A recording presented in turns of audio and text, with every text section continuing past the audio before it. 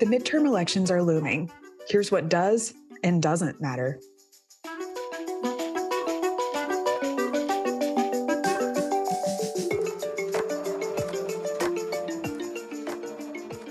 Live from San Francisco today and joined by Julia Herman in New York, I'm Lauren Goodwin, and this is Market Matters from New York Life Investments. In this podcast, we bring you the best insights from across the New York Life Investments platform because we believe that by sharing perspectives and engaging with you, our listeners, we can all become better investors. Welcome, everybody. It's the week of October 10th, 2022, and today we're about a month out from the U.S. midterm elections where the makeup of the House and the Senate are at stake. We'll cover the possible scenarios and what they might mean for your portfolios. The first message we want to leave you with today, though, is that these midterms do not appear to us to be the driving force for markets this year. That's right. It comes down to policy, not politics. And by policy, in this case, we mean fiscal policy. What matters for markets the most is not the probability of a Republican sweep or a Democratic holdout necessarily, but rather the policies that become more or less likely under each of those scenarios. To the extent that midterms do matter, we have some scenarios for you. There are three possible ones: a split Congress, where one party controls the Senate and the other controls the House; a Republican sweep, where the Republican Party controls both; or a Democratic sweep. All right, let's start with the Democratic sweep scenario because the Dems narrowly control both houses now. This would roughly reflect the current situation the best. If the Democrats sweep, it's likely that the market would expect higher taxes to fund more spending. One specific policy proposal that's likely to happen in this case would be a child tax credit. The market would likely view the higher spending paradigm in that case as inflationary because that's been what's happened lately. And that could have implications for the Fed if that spending comes to fruition. But it is worth a reminder that fiscal policy usually comes with a meaningful time lag, so that impact wouldn't necessarily be immediate. We're going to weave some portfolio pause angles into these scenarios. So, Julia, with respect to this Democratic sweep, what sectors do you think would benefit from policy changes like this if they happened?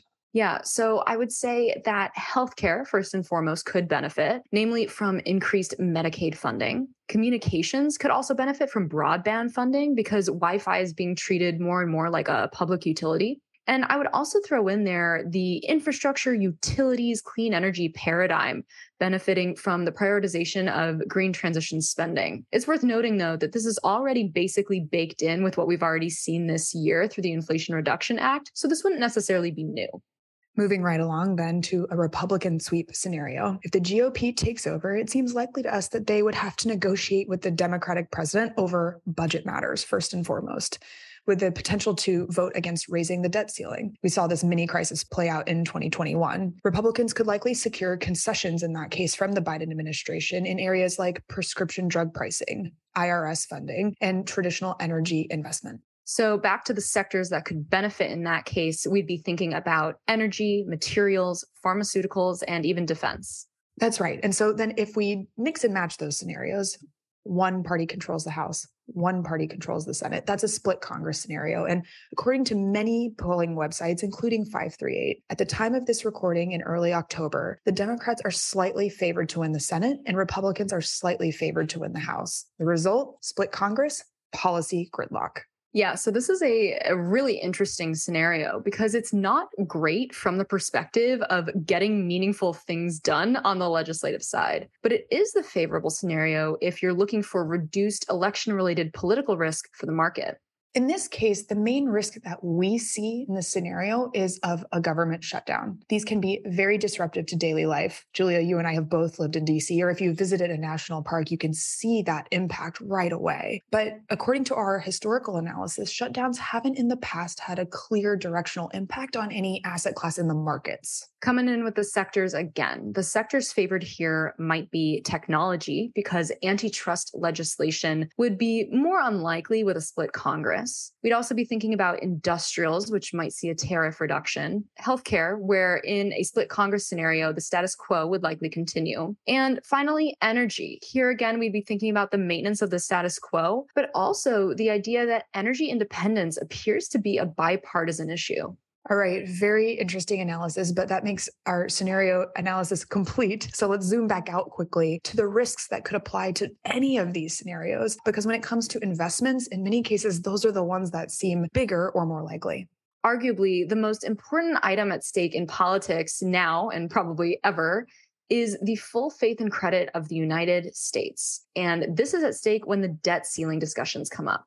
That's right. So the US and many countries across the world have been issuing a lot of debt to cope with the pandemic and to fund spending programs to support households and businesses through what was a very challenging time. And so the debt ceiling over time is what allows the US to have that type of debt expansion and pay its creditors, as in not default on treasuries. Some context for everyone. Treasuries are considered the risk-free asset by the entire financial system. It is literally the anchor for everything. So this is a big deal.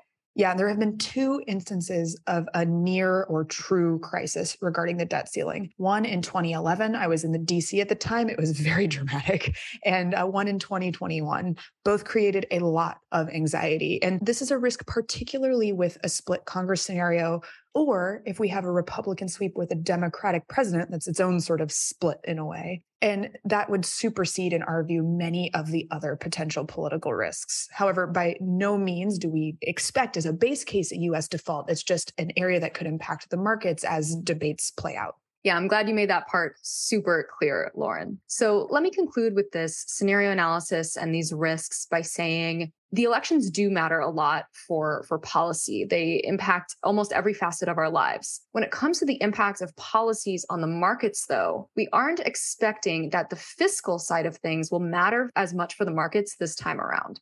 Key word there, Julia, though, fiscal, because there is one other form of policy that really matters for the markets in this economic cycle, and that's monetary policy or Fed policy. We've been talking so much this year about how the Fed's need to contain inflation has roiled the markets. And that's because markets are primarily driven by earnings and the time value of money. And monetary policy, unlike fiscal policy at this time, is impacting both. To prove this point, we ran some of our own numbers, and we took almost every asset class out there and we compared its performance this year against a series of midterm years. We took an average going back to 1970. And what we found is that stocks, US stocks from growth to value, small and large cap, also international stocks and emerging markets, are all underperforming this year versus average midterm years. Now, of course, the caveat here is that if you average a bunch of years together, then the average tends to be compressed in terms of its outcomes. But we very much stand by the idea that this is a below average year for equity performance, really across different types of equity. And that's primarily because of Fed and other central bank policy. And in line with what we've been discussing on other episodes, we don't expect this dynamic to change anytime soon. The Fed has very much signaled that it's not yet done with its hiking cycle.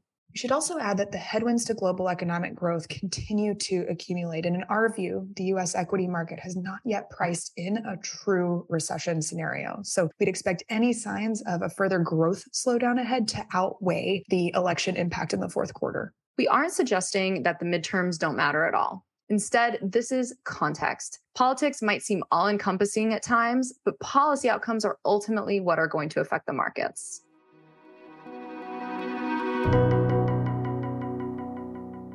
Coming up next, September inflation numbers come out on Wednesday. We'll keep you posted on any potential impact or change to the Fed policy ahead.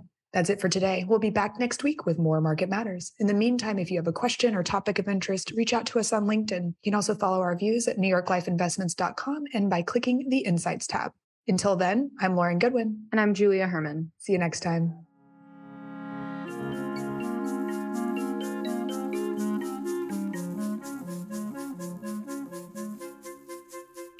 Our podcast is produced by Milo Benamatz, and our music was composed by the fabulous Zach Young. I will now read our disclosures from compliance.